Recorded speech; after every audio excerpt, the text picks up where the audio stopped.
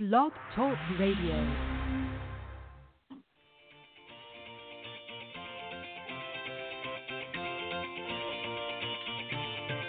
Good evening and welcome to Golf Talk Live. I'm your host, Ted Odorico, broadcasting live every Thursday, 6 to 8 p.m. Central from Panama City Beach, Florida, home of the world's most beautiful beaches. I want to take this opportunity to thank everyone for joining me on my weekly broadcast. Every week, I'll feature some of the best instructors, coaches, authors, and entrepreneurs in the golf business today. I begin with a great discussion on Coach's Corner, followed by an insightful interview with my special guest. So let's get started by introducing tonight's Coach's Corner panel.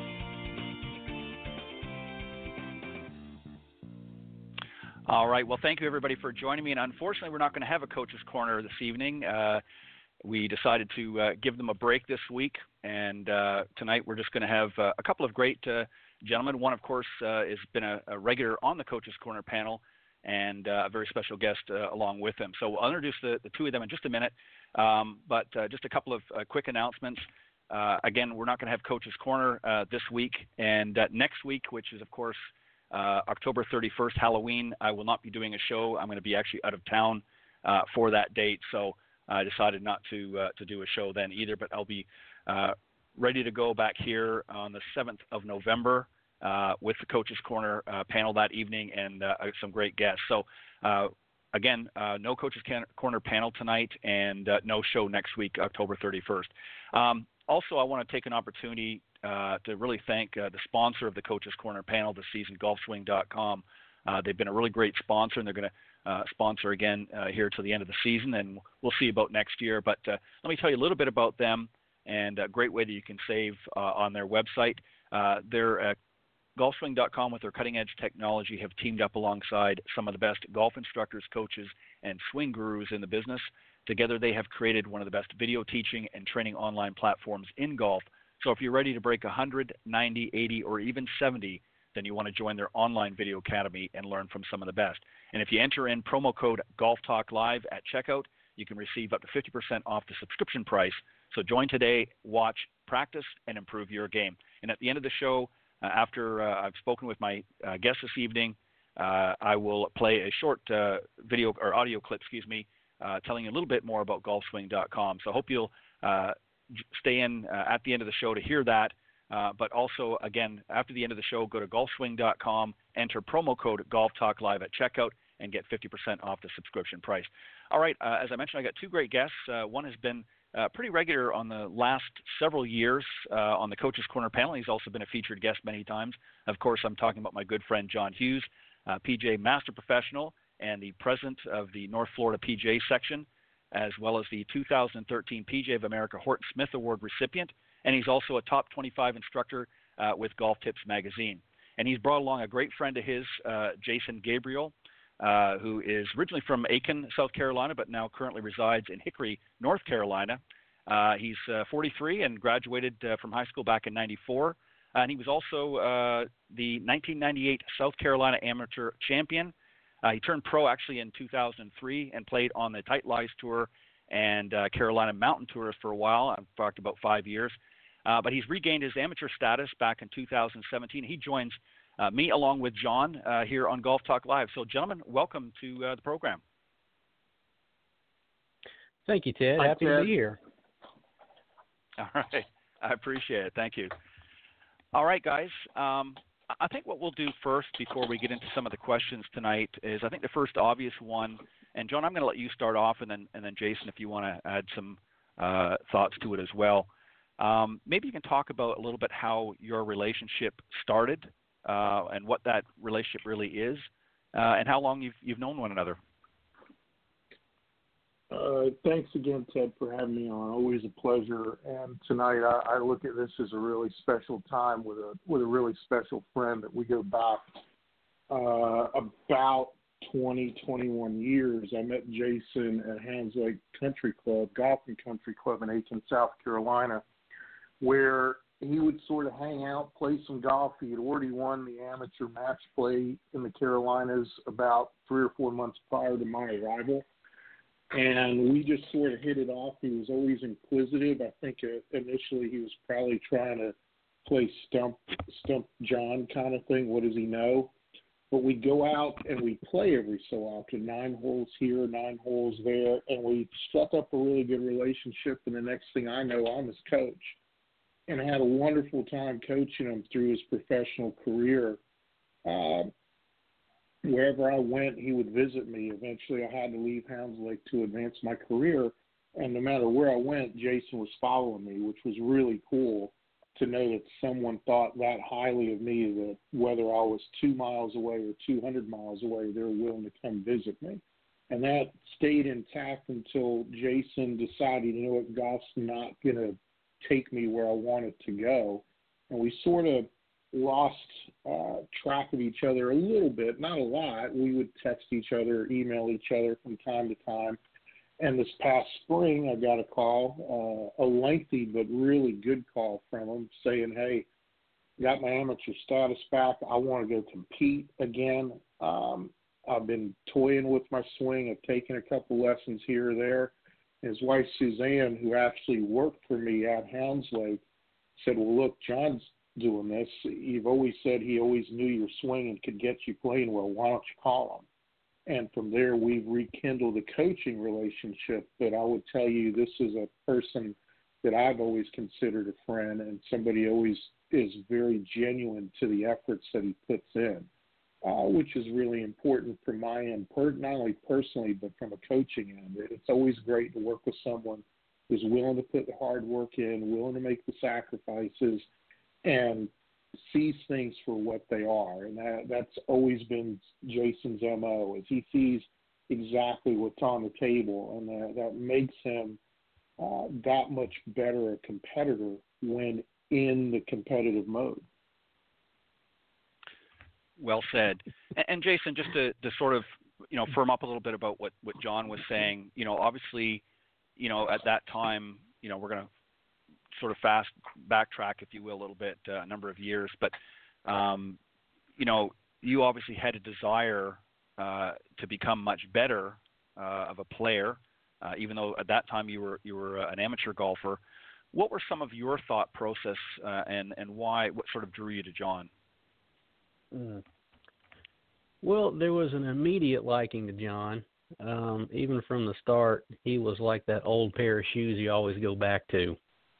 Something was just comfortable. And John was very inquisitive when we would go out and play our rounds. He was always interested in what are you thinking? What's going through your head? What's your mindset? How are you figuring this out? So he always wanted to know more. I suppose from a player, a better player in the game, curious about what they were thinking, maybe how that got them there. But as he got to know me and know my game, when I decided to further my career, there wasn't really any other place that I wanted to go, because he knew me from we'll call it my formative years. Mm-hmm. So he knew my mindset pretty well, knew my game pretty well, and there was really no one else I wanted to turn to. Right. And well that said. even came up again later in years.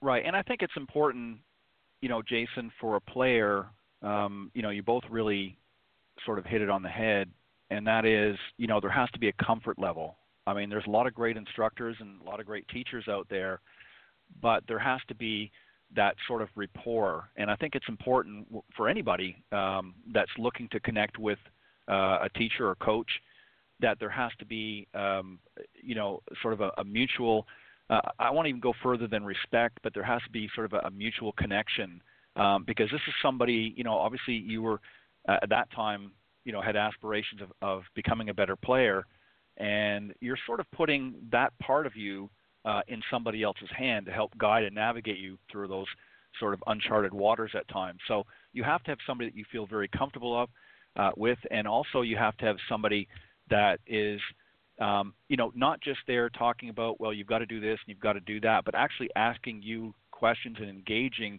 to get your mindset, because I think that's important for a coach to understand the mindset of the player that they're working with. And obviously that was something that you guys seem to have a good rapport with.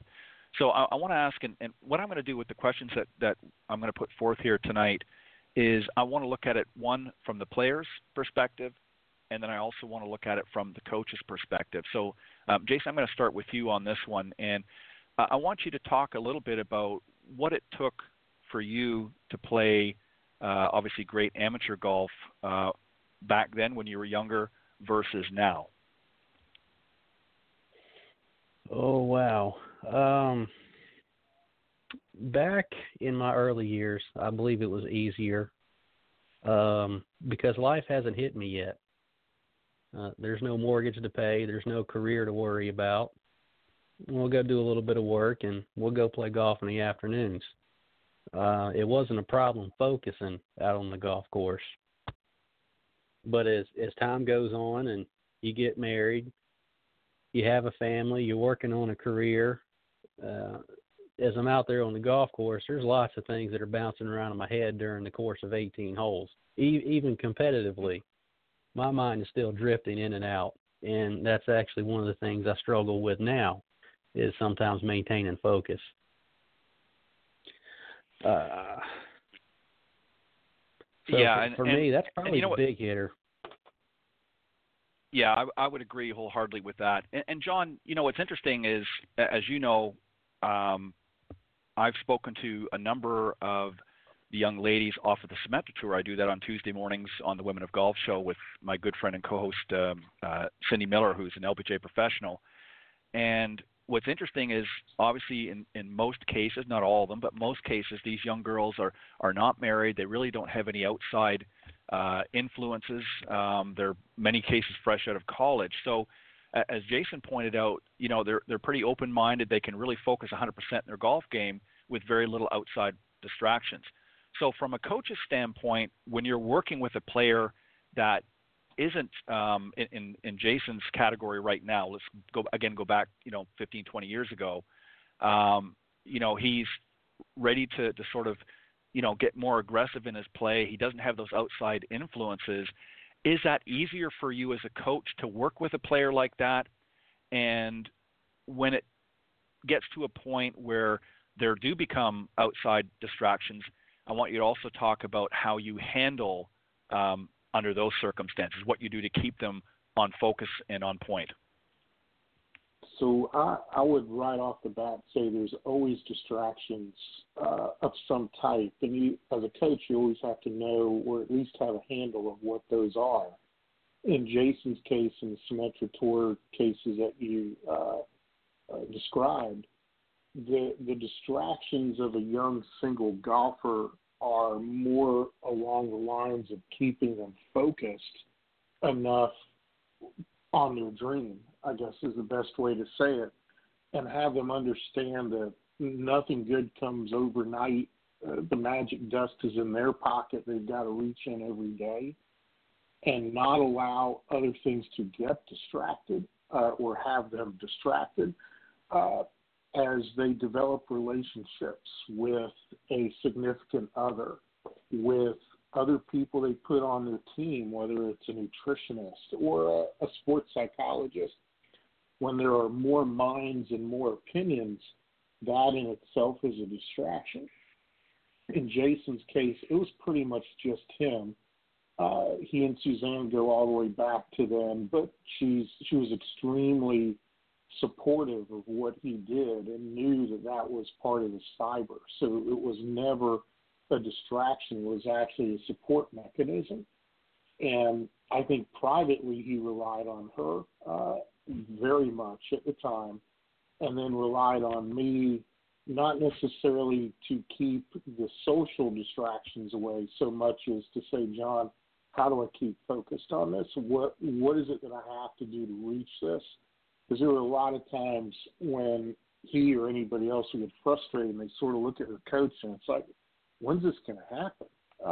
I'm going through that right now with a pretty decent amateur here locally that has the skill and talent, but just works too fast.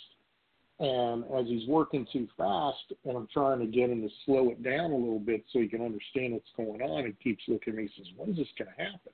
How many reps do I have to do? I think that's sort of the biggest distraction of somebody who's got some very high, lofty goals, to have them understand that it's a step-by-step process to get there. That in itself is probably the biggest distraction, whether you're Symetra, you're trying to play Corn Ferry to get to the PGA, to where it really doesn't matter. It's getting some kind of break to have you understand this is what it takes. And a small break could be a very simple shot feeling, to getting an exemption into a tournament, to all of a sudden deciding I'm going to work 8 hours instead of 4 hours kind of thing. And it's different for everybody. Yeah, and well said.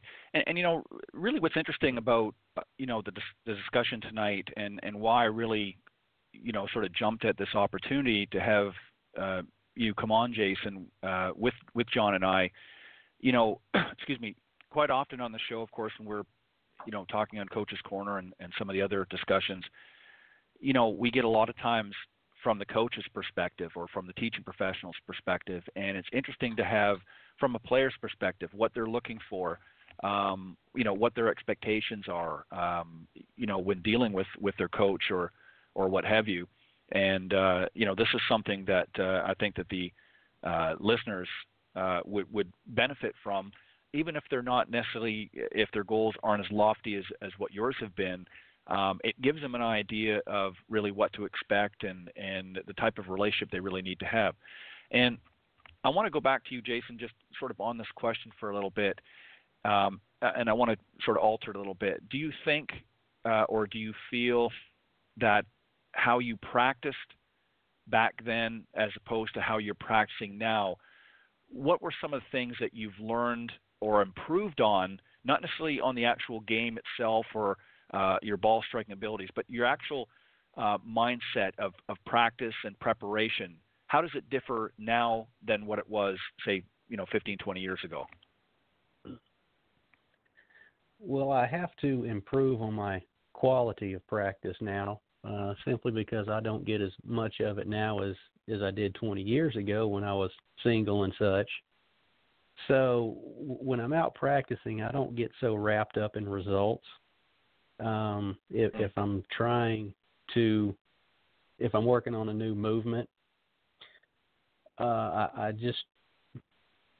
try to make sure that I'm performing this movement regardless of what the results may be, because I'm making the assumption that as I get this more in tune with myself, the results will come. And I'm also looking at what my deficiencies are. I'm spending more time on my deficiencies instead of, okay, I hit a great tee ball. Why do I need to spend time practicing hitting my tee shot? Not really. So I go to where I have trouble, and that's where I focus. And through the practice, I may hit on a few things that I do pretty well just to brush up on them for lack of a better term there, but I'm focusing on my deficiencies primarily.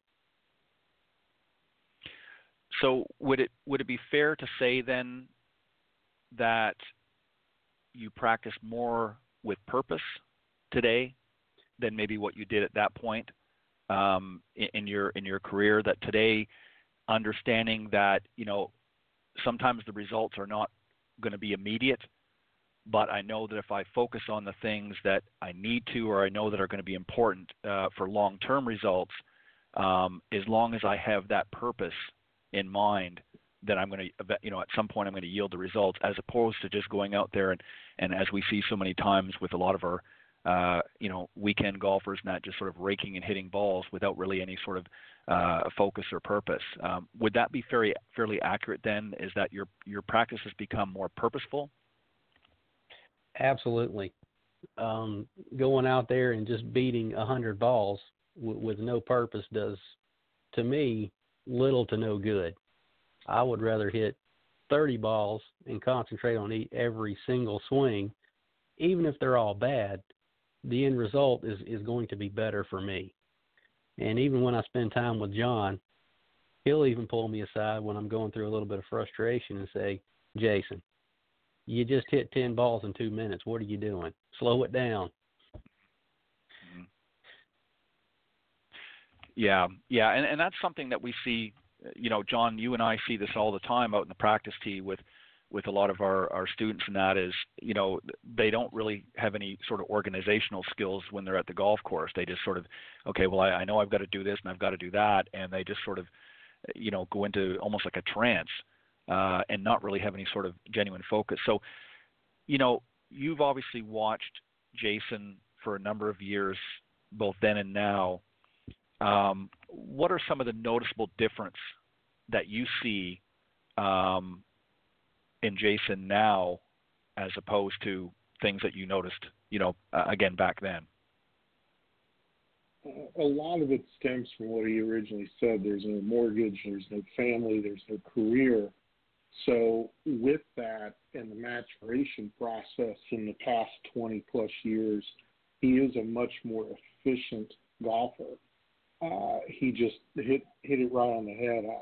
Everything I do has a purpose. I'd rather hit 30 than 100 kind of thing. It was really refreshing to see the maturation process to someone who I've not seen hit a ball in quite a while. But more importantly, what his train of thought was on the golf course had matured. He was never a risk taker per se, but when the risk reward was there and he could play conservatively aggressive, which is a term I've always used, it means making a conservative decision to be able to play the shot aggressively and not hold back. He was definitely in that kind of structure as far as a strategy goes. From a practice standpoint of view, I think everybody remains in a trance, is the word you used, Ted. I think you sort of get drifting out of where your purpose is. And what a great coach will do is just remind you of what that purpose is. There's lots of different ways of doing it. In Jason's case, I really never have to worry about him hitting too many balls in 2 minutes or less, unless we're actually trying to do that, to jump up the pressure, to make him more mentally focused, more mentally tough. But when he gets into something that is not of his maturity level now, it's not so much reminding him of what he's doing is immature, so much as to remind him of what his purpose is. And he's come a really long way that way. It's incredible to see. And I place it all on him and just the experiences he's had in life and being to prioritize where his golf game is now. And I think that's a real key, is when you over-prioritize the game in front of things that absolutely need to be in front of it, you can get in this manic mode of practice of playing, and your mind's just not there. His mind's always there. It's a matter of reminding him what his mind should be on. Like anybody else, you're going to drift off. From a physical standpoint of view, we all age kind of deal, but he's weathered the storm pretty darn well, and he's still capable of playing with very young competitors, which is also a bright spot. So there's some things there we don't really have to be overly concerned about so much as maintaining his physical fitness so he can compete at the highest amateur levels. Right, and I think it's a matter at this stage, Jason, really changing your priorities. Back in the beginning, you obviously had different goals, and your goals have obviously changed. But I want to ask you one other thing, and then I want to move on to another question, but I want to ask you this one first. And really it's for the benefit of the listeners, because I know there's a lot of golfers out there that get fixated on distance and, I've got to hit it, I've got to belt it out there. Would you say that for you, as much as we all want to, hit it a long way, that keeping it in play is a higher priority than being able to hit it 300 yards and not knowing where it's going to go? Oh, without a doubt. I've always been on the, shall we say, shorter end of the stick when it comes to distance. I've always been the guy first in line hitting the second shot out in the fairway. And I do say fairway. And everybody's searching for distance. Myself, never-ending search. But at the end of the day, I would rather give up 10 yards to be playing from the fairway. Because at the end of that hole, then you're putting for birdie, or you've got an easy chip. If you're pitching out from the woods, if you're constantly putting for pars, that doesn't make for a very good round of golf, or even a fun round of golf. I would rather hit 2 more clubs out of the fairway and, maybe end up somewhere around even par at the end of the day. But it's just easier that way. Yeah, and a great point. Because and the reason why I asked you that, Jason, because you've obviously played at a high level, and for a lot of our weekend warriors that may never get to that point, and again, we all, especially as we age, we're going to lose a little bit of distance. Our physical ability isn't going to be quite as much as it was, when we were in our 20s, let's say. So obviously, we want to get that extra distance. But I think that, and it shows to, teachers and that, like John and I, when we go out in the range and we see people spending a majority of their practice sessions, on the tee, hitting their driver or what have you, and not really focusing on the short game very much. And then they wonder why they never are able to break par, or even sometimes even break 100. And I think this is why our handicaps are still so high, because people are focusing on the wrong end of the game. All right, I want to fast forward a little bit. Jason, I'm going to come back to you here, and then John, I want to get your thoughts here as well. We're going to fast forward it to around the early 2000s when you turned pro. Obviously, this was a goal of yours to play at a professional level. What in your mind do you recollect? What was it that it took? What mindset did it take? And what did you need to do to get to that level? To be honest, I really did not know. It was part an experiment. At the time, I was playing some pretty decent golf, and I was curious as to how far can I really take this, because I didn't want to get 20 years down the road being in my 40s and then having to look back and wonder, what if I'd have tried to play professionally? Could I have made it? Could I have not? Sit here today, and I don't have that question, and I'm pretty comfortable with the answer. But to say what it's going to take, it obviously takes a large commitment, not only on yourself, your time commitment, but if you have family involved, it's going to be a large commitment on the family, because you may or may not be bringing home a paycheck every week.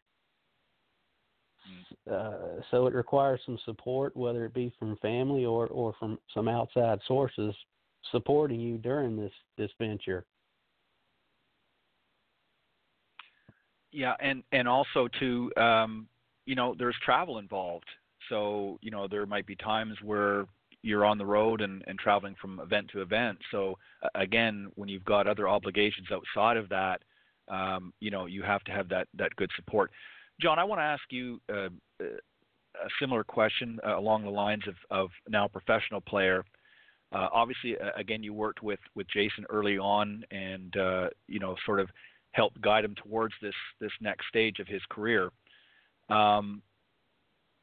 When you're dealing with a player such as Jason, or really any player that comes to you and says, this is what my goal is, I want to get out there and I want to compete on a professional level, what goes through your mind? What questions do you say to yourself, or what thought process do you have to yourself, and what discussion do you have with the player based on what you, after speaking with him, after assessing him, and that, is it realistic? Is it not realistic? And how does it go from there? My job as a coach is to be as real with that person as possible from the get-go. And I got a chuckle when Jason said he had no clue, in essence, what he was getting himself into. And I would tell you that the vast majority of good, very good amateurs who seek out a professional career fall into that same bucket. They don't know what it's going to take. The collegiate golfer right now, I think, has a big leg up on what it's going to take because it's become so competitive at almost every level of collegiate play. The programs are better, the facilities are better, the coaching's better, the support systems are better, and they do a really good job of educating the player while traveling, while being in school, of time management, of commitment level to within the time management at everything that they're doing. And that's really the first thing that I look at. Most people who come to me who are very, very good amateurs or are desiring to play at a higher level competitively, amateur or professional, they all have talent. They all have some skill to a degree. Everybody's got a deficiency here or there, even at the highest levels. But do they have a realistic understanding of what that time management element is? And that was something that Jason and I did early on. Hey, you're jumping up a level here, and you're going to have more commitment to these other things. With skill and talent, do they have the physique? Do they have the fitness level to endure what they're going to have to endure? And early on, I would say most do not. Most do not have the endurance level to practice 4 to 6 hours a day, go to the gym, work out, plus get everything else done that they need to get done, and realize that the first day they do it is the first day closer to reaching their goal. That's always not a struggle on my end so much as I wish I had a nickel for every time I've had to remind someone of those things. It's just something that doesn't necessarily fall into place with that new person, very excited, all the right reasons for doing what they're going to do, but really do not have a clue as to what they're stepping into. They're stepping into their first job, and they are their own employer. They're the employee and the employer, and they have to be responsible to themselves for that. I think what Jason was able to do, because of how he was working at the time, he was actually having 2 full-time jobs, and my hat's off to him then and now. He would put in his 8 hours or whatever he needed to do, but as soon as he got off work, he was at the golf course working. And that's what it took, and that's why he had some success playing professionally. The breaks didn't go his way from a financial standpoint of view as far as allowing him to go further. But from a proving standpoint of view, there was a lot of people that saw how much he proved to himself, how far he could go. And I think when I'm talking to somebody, I'm always using Jason as an example, a couple of others as an example as to the sacrifice. That's what it boils down to, is a sacrifice that you're not aware that you're going to need to make because it is priority number one. It's like I said, Jason is not the only one in that bucket. He won't be the last one in that bucket. But if I were to tell anybody out there, whether it's playing collegiately, playing at a high-level amateur, trying to play professional, you've got to understand what you're getting yourself into, and that it is a full-time job. And you have to be responsible to yourself. You can't rely on other people to do it for you or sort of remind you that you have to do it. And that's probably the bigger struggle with the newbie is, as a coach, I'm probably doing a lot more reminding than I actually am skill development, instruction, or coaching. It's more they probably don't have the support mechanism built into them at the time to go, hey, remember you've got an appointment with the nutritionist or the fitness person.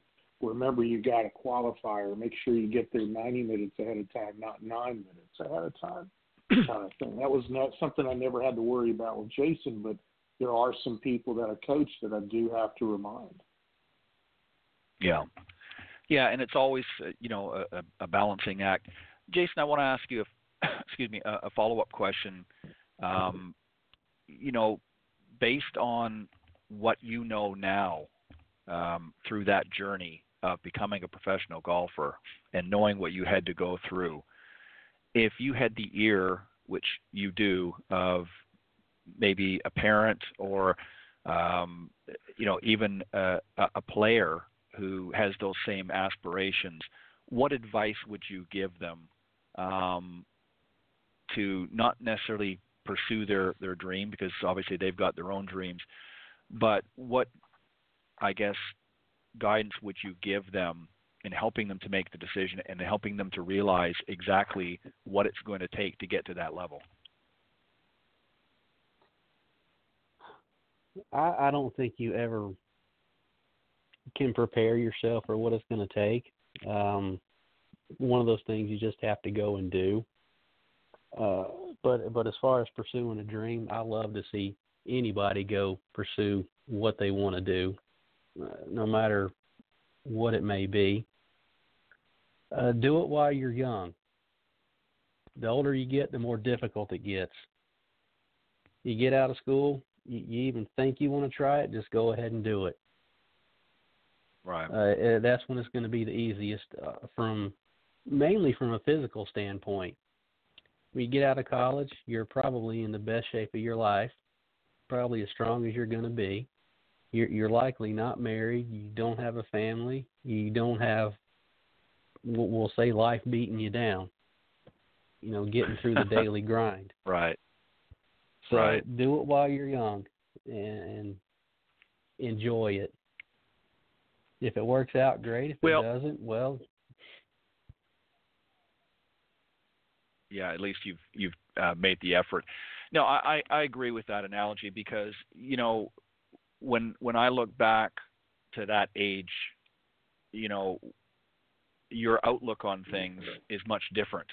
As you said, obviously life happens as it goes along, and you have to sometimes bear down depending on the circumstances. But at that time, you're kind of carefree and you're in a position, really, you're young enough that you can take more risk. And again, you might make it, you might not, but at least, as you pointed out earlier, you don't want to look back with regret and say, I wish I had have taken that opportunity. Even if it didn't end up panning out to what I had hoped for, at least I can say I gave it my best shot. And that is the time to do it when you're young and you've got that youthful energy and that ambition to get out there and do that. Again, at least you can look back and say that you've given it your best. John, I want to come to you with the next question, and it's really about the relationship. I know we touched a little bit on it earlier, but the relationship that you have and have had as a coach now as opposed to 20 years ago. How has that dynamic changed? What's different about the relationship today than what it was 20 years ago? I'd say the biggest difference is just how life has changed us both and some of the off topics that are discussed when we're together. The relationship from a coach-player standpoint of view, I don't believe has changed much at all. It's still very synergistic. It's still very open in both directions. No one takes offense at anything, which is really key. I'm not offended if he comes up with something that maybe I'm not seeing because he's feeling it different than what I'm seeing, and vice versa. I think the biggest difference is talking about expectations a little bit differently. Obviously, 20 years ago, 15 years ago, expectations were set a lot higher, and the way we went about planning the coaching sessions and planning other things was much different than what it is now. The off topics are family, in particular his son and his wife and the different things they do together, not only on the golf course but off the golf course, and how that relates to me and my family. Obviously, I work for myself now. I worked for somebody else when I first met him. So that dynamic has changed, and I've got to take my hat off to Jason. When we talk, he's always asking about my business, which shows a level of commitment to the relationship that not a lot of players will do. what I find is the players that always come back to me, I've always shown an interest in them. That's just part of me and part of my fiber. The ones that continue with me are always asking me more important, and they'll literally say, "Hey, John, more important, how's your son, or how's your business going?" And I'd say the maturation process, the years in between first meeting and now, provides the respect, an ongoing, evolving respect, which creates that great, healthy relationship. Not to compare an apple to orange, but a Jack Gratt to a Jack Nicklaus. That relationship survived 40-plus years for the same reasons. And if you had asked Jack Nicklaus how that relationship was at the beginning, obviously as a young man, very formative years, 8, 9, 10 years old, it was much different. But I would say, if you look at any long-term coaching relationship in any sport, that evolution takes place, and I definitely see it and feel it with Jason. Very good.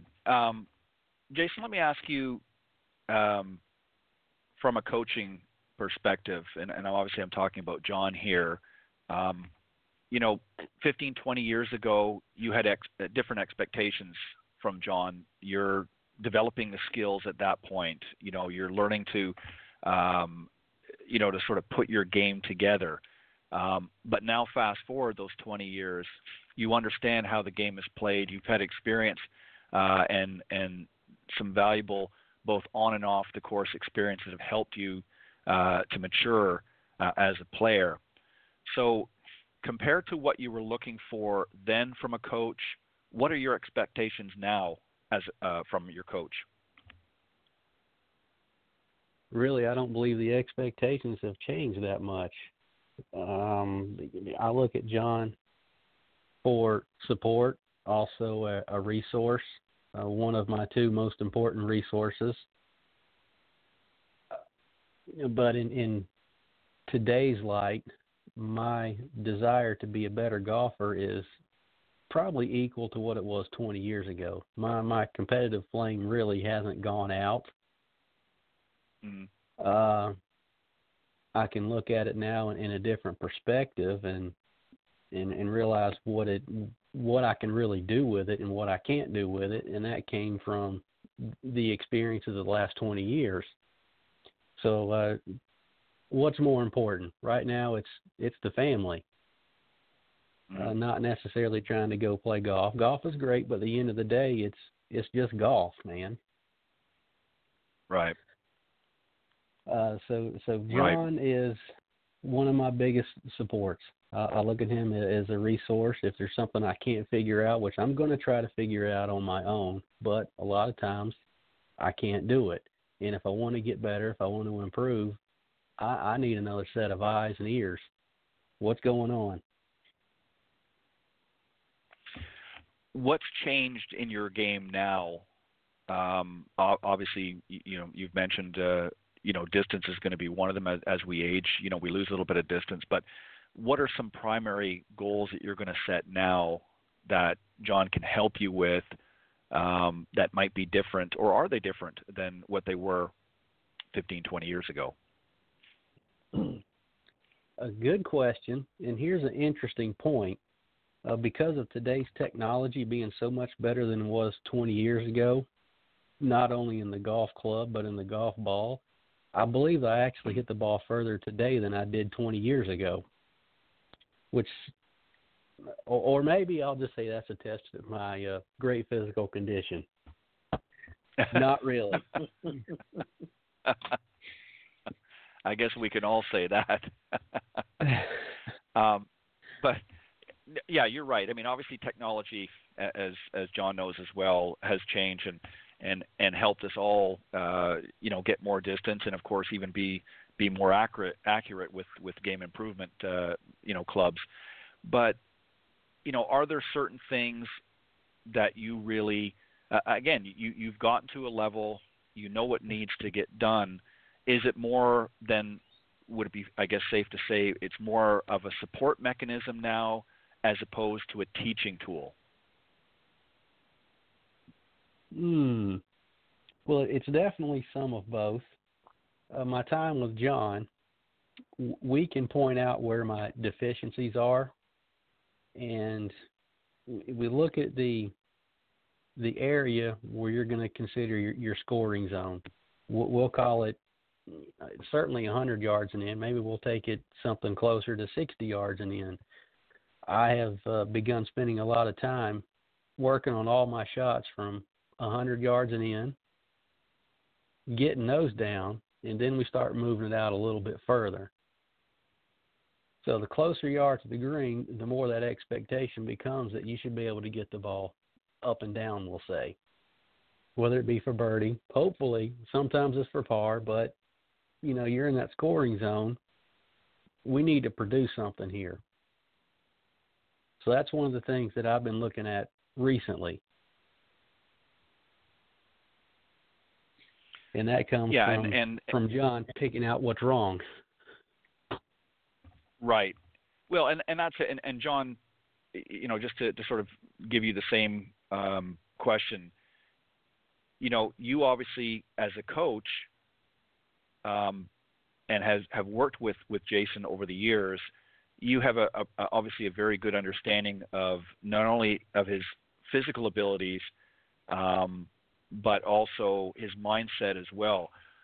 So from your standpoint, what are you looking and what are you expecting from him at this point? I'm not expecting anything out of Jason that he's not capable of doing, is the way I'd say it. And I try to have that perspective on each and every client of mine. A real quick difference that I was thinking of as Jason was talking about the golf ball is the way we communicate now is much different, which leads into this expectation. When we first met, we were literally 5 miles apart most of the time, and then as I progressed through my career, at the most, I was probably 120 miles away. Now we're over almost 700 miles away, so our time spent together is much, much different. And we communicate a lot digitally with video, with text, with phone, that kind of thing. When he needs my support, the phone rings as soon as I can get to it. If not right then and there, I'm picking up the phone a lot of times on the way home from the golf course after a long day out there. From an expectational level, Jason's capable of winning another amateur championship. And we spoke about a lot of things the last time he was here, and since then, as far as the importance of his third shot on any hole, which is why both of us really looked at what is he doing 60 yards and in. When you think about it, your third shot on a 3, 4, or 5 is a very pivotal shot at the highest of competitive levels.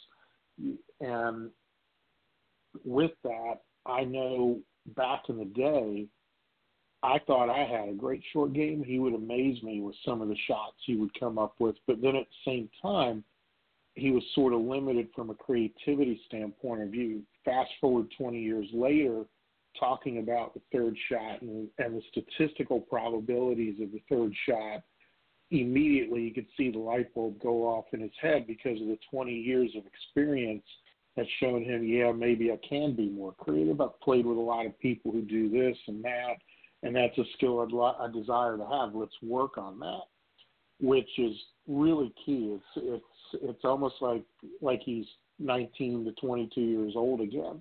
And you see that in all the great players, that they are inquisitive, they are curious, and they're always looking to create a bigger expectation level for themselves. I'm not expecting him to go out and win the U.S. Am or the U.S. Senior Am in a few years, unless that's a priority for him. Talent-wise, he and I have spoken about it. Does he have the talent? Absolutely. But because of his son, because of his wife, because of his career, because of the other things they like to do, as he said it, it's just golf. Where does it stand in what I call life priorities? And I try to base my expectations of him based on his life priorities. If golf's not number 1 or number 2, it's 5 or 6. And let's make expectational goals that meet that 5 or 6 priority. what's neat about Jason is the family is competitive at everything they do. It's wonderful to watch him on Facebook and other things, and to share text with his wife is always texting me about things. It's really neat to see how competitive they are. So it's real easy to feed him something because he has the environment to allow it to germinate. He has the environment to allow that competitiveness to grow while still sticking a new challenge out there. And the new challenges is what creates the new expectation level. And it's a mutual thing. If he says, you know what, I don't have the time to do this, then I back off it. But if it's something he wants to do, I think we both jump in the pool, the deep end, and try to swim our way out of it, which makes it best for him because being able to swim your way out of situations on the course is critical. And he's always been good at it. I think to share a confidence that Jason and I had in a phone call recently, getting back to speed to be able to do that when you've been out of the game so long, that's a little tougher to acquire. It's not you've forgotten about it. It's just there's nothing that beats actual competitiveness. And the more he throws himself into the fire, I think the higher expectation he'll have of himself, which means I'll have a higher expectation of him. Right. Yeah, and I think that we've seen time and time again. Tiger Woods comes to mind. He played at the highest level of the game that you can play, and had a tremendous stretch in his career. And then obviously around 2010 and a little beyond, he's struggled to get back. But now we're starting to see, as he plays more and more back in that competitive ring. Obviously, he's had some physical issues along the way, but he's starting even this weekend, or going into this weekend, we're seeing him sort of bounce back to that high level again. So obviously that is going to be a factor for you as well, Jason, as you play more again and get back in that sort of competition. Your skill set is going to be continually tested, but obviously based on your experiences, a lot of those things are going to come back to memory. Let me ask you, Jason, this question, for benefit of our amateurs out there. We mentioned earlier about time. Back 20 years ago, time was much different. The level of outside commitment wasn't maybe quite as strong. So you had a lot more time to be able to dedicate to golf. And a lot of our amateur golfers in today's economy, in today's environment, they don't spend the time, or they don't have the time. What do you do, or what would you suggest to be able to allow them to get the most out of their game, given the time restrictions that we have now? I mean, people are sometimes working 2 jobs or what have you, and they may not necessarily want to play at your level, but just to be able to get benefits through their practice sessions now, because this is a big issue in the golf industry right now, is people just don't have time to go and take lessons as much, or go out and play as much.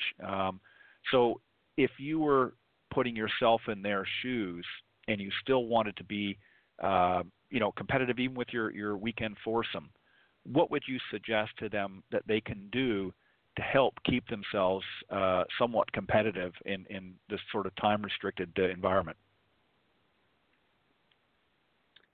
Well, the one thing that I would recommend concentrating on is the short game, which you don't really need a golf course to do that.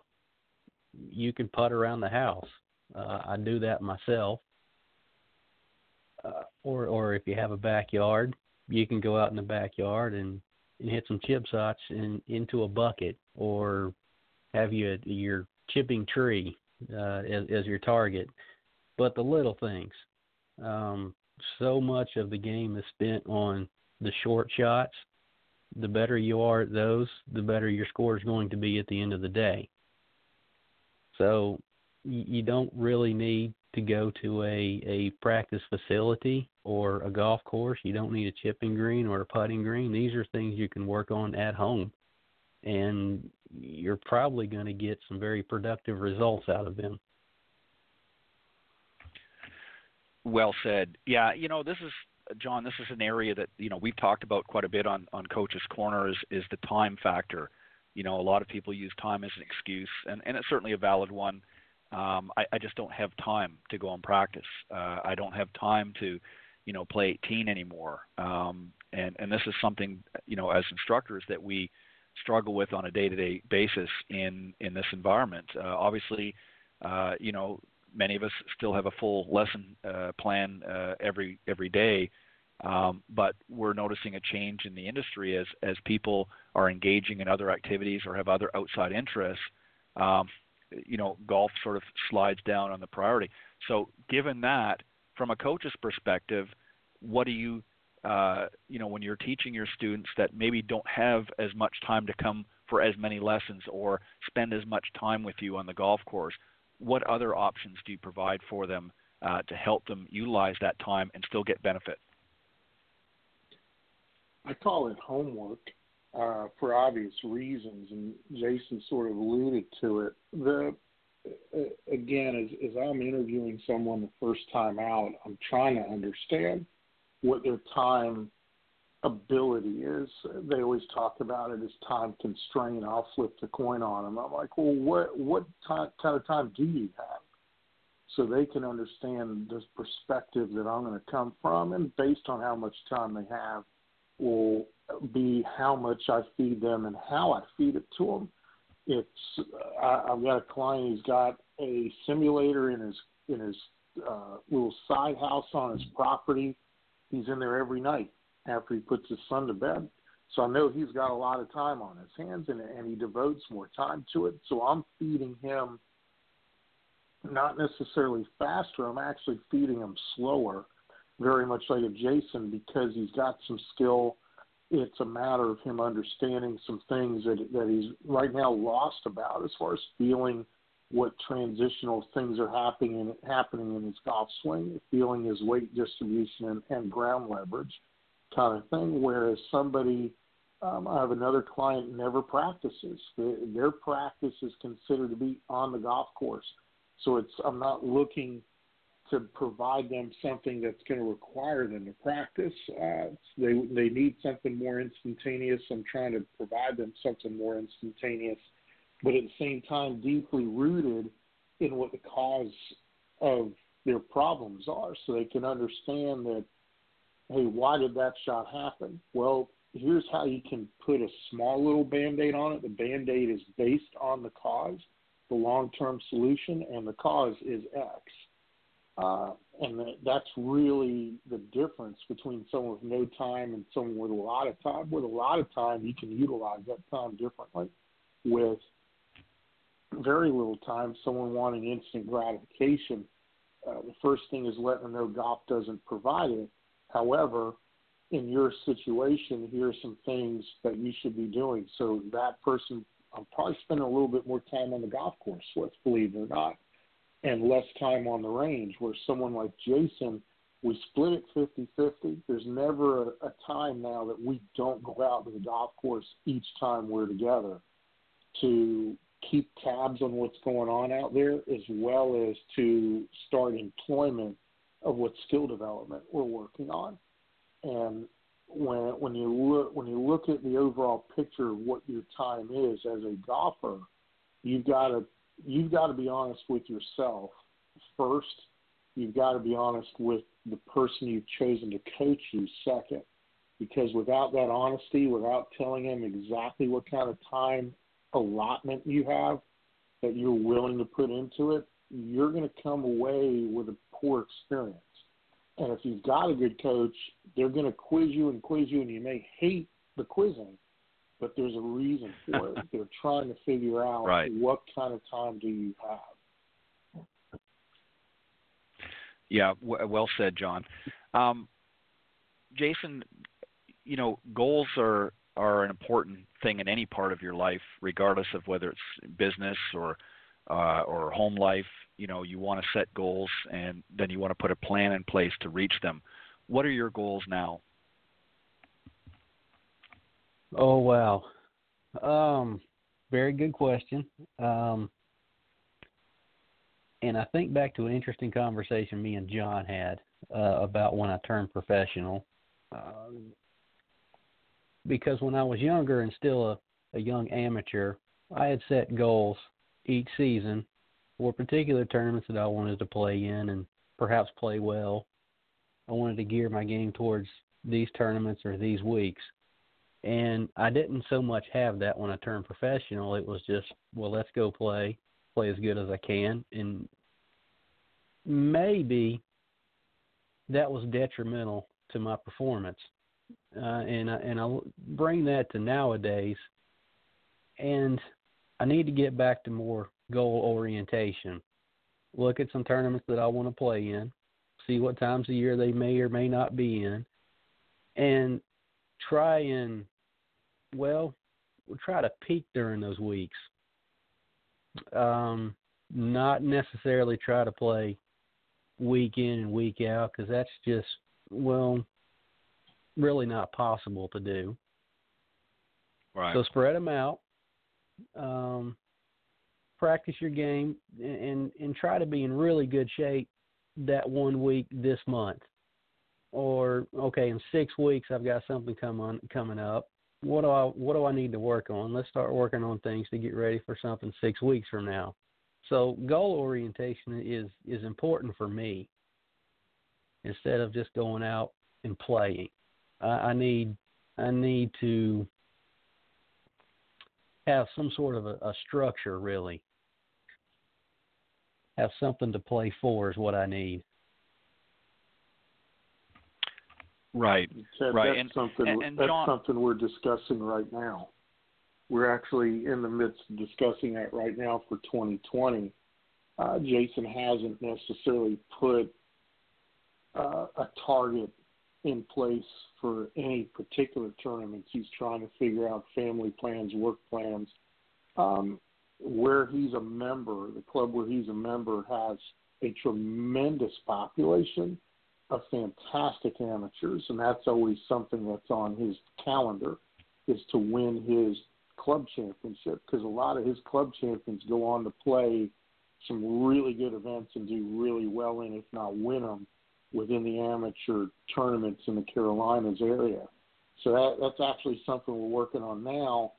Jason's just trying to figure out his time so he can be goal-oriented. But to his point, that was something that with the first call this year, he literally had done that research, he had done that work, and he pinpointed 3 particular weeks that he really wanted to peak. And we structure our time together. We structure the phone calls together so that could be in place. And I would say for the most part, he accomplished his goal of peaking at the right time. What we learned from it is being able to set the goals properly so the peak can take another level next year.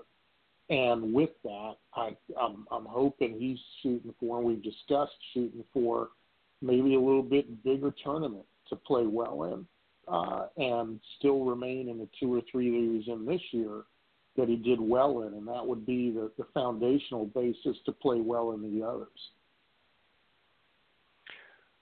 What else, John, does Jason, are you going to work with him on? You know, he touched on a little bit about, keeping in the right physical shape. Obviously, you're going to work on the course with his golf game, but is that something else too that, obviously you're not going to necessarily, be right there and working out with him, but is that something that you want to keep him focused on as well, as keeping himself in good shape and obviously nutritionally as well, and encourage him to, because that's going to affect obviously how he plays and how he performs.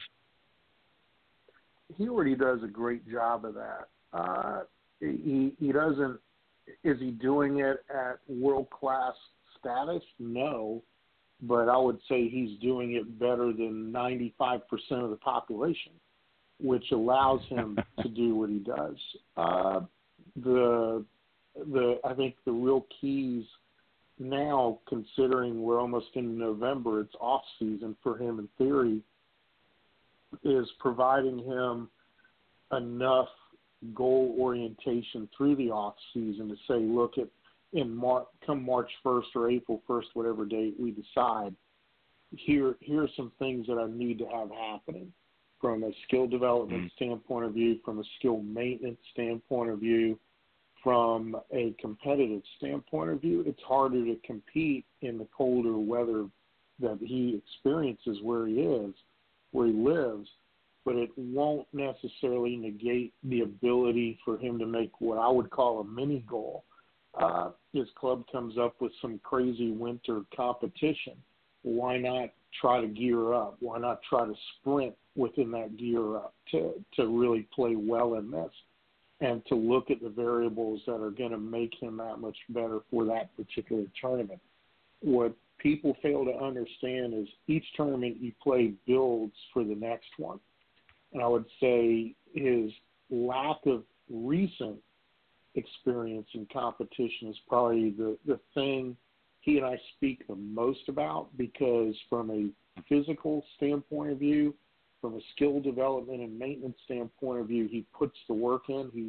He's a student of the game. So as we talk about those things and talk about what his ball flight's doing, he's right on page with me. Like he said, he may need another set of eyes or another opinion, another way to attack the issue that he's trying to solve. But from a competitive standpoint of view, it's really trying to peak at a certain time, give him that detox time, give him that time, week, 10 days, 2 weeks, whatever it is, just totally detox, absorb what he did, not only absorb it, regurgitate it in a, hey, here's what we do next kind of thing. And he's really, really good at it.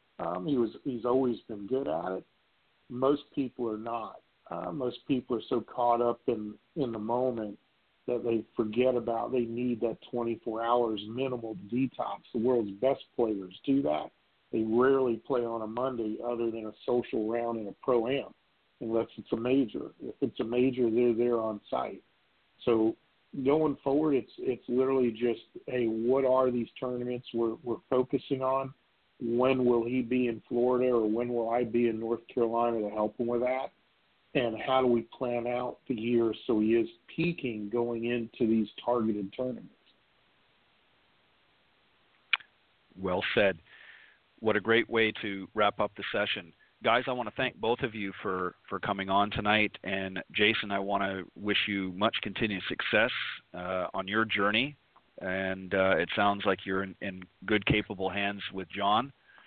And John, as always, I want to thank you for giving some great information to our listeners out there, and for introducing me to Jason here. And Jason, I hope you'll come back on again with John, and we'll look at some of the progress that you've made for 2020. Thank you, Ted. I appreciate you allowing me on this evening. I've had a great time, and John, thank you for asking me. It's been very enjoyable. Well, we appreciate it. And John, any final thoughts or closing comments? And then also, I want you to let the folks know if they want to reach out, best way to contact you. Sure. Jason, I've got to thank you for 20-year friendship. And if it wasn't for that, if it wasn't for you and a handful of others, I wouldn't be where I am.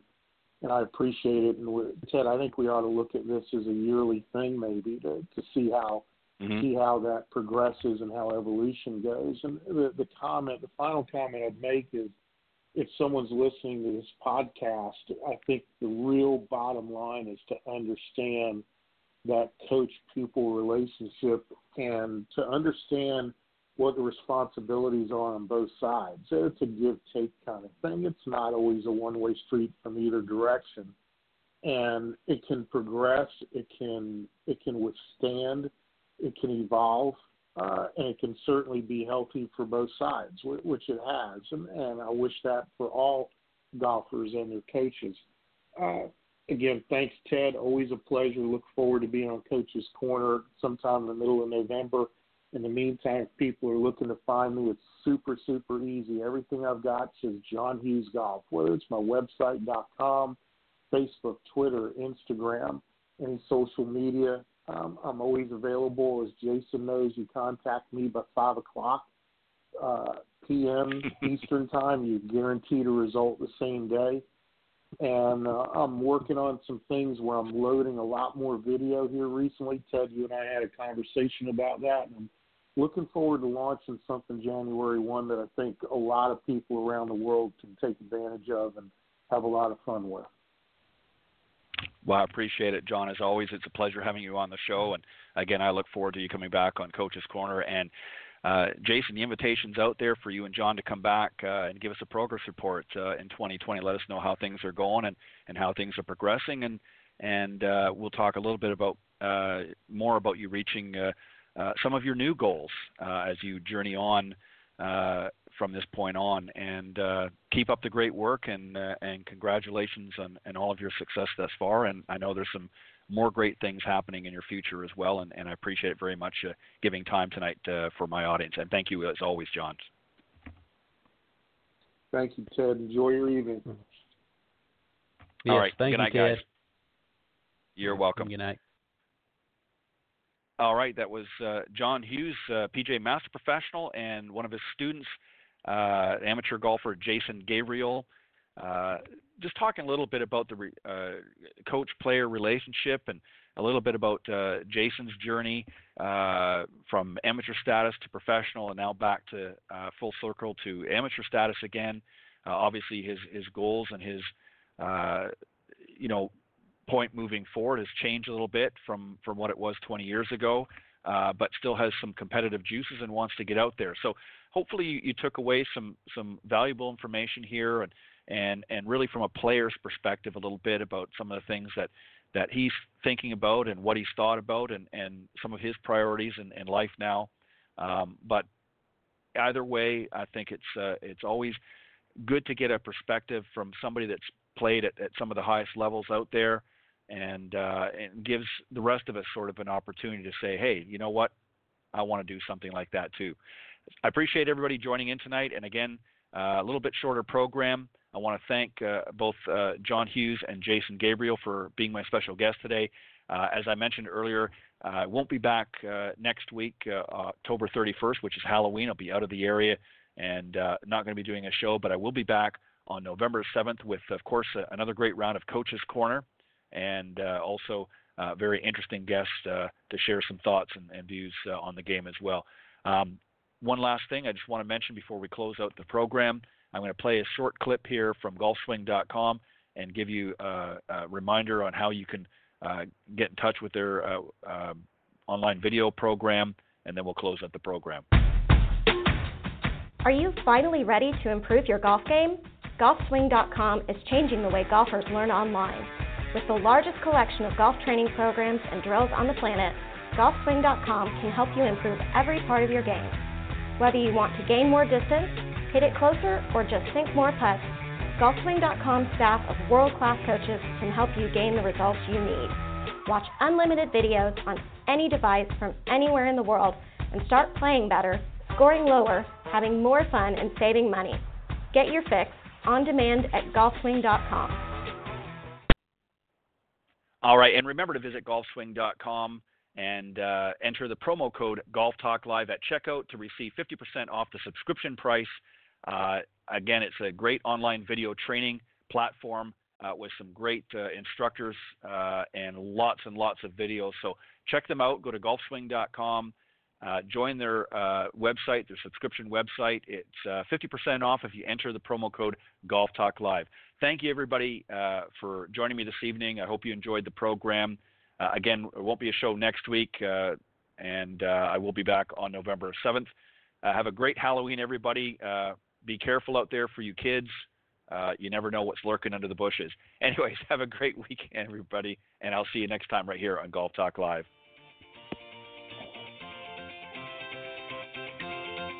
Thanks for listening to this evening's broadcast of Golf Talk Live.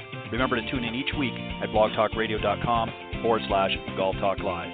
If you can't join us live, check out the on-demand section for previously aired broadcasts, or listen on any of the following social media platforms: iTunes, Stitcher, TuneIn, CastBox, TalkStream Live, and of course, Spotify. To get updates on future shows and upcoming guests, be sure to visit the show's Facebook page, Golf Talk Live Blog. You can also follow me on Twitter at Ted and Buck CEO. Remember to join me live each week for another great broadcast of Golf Talk Live. See you next time. This has been a production of the iGolf Sports Network.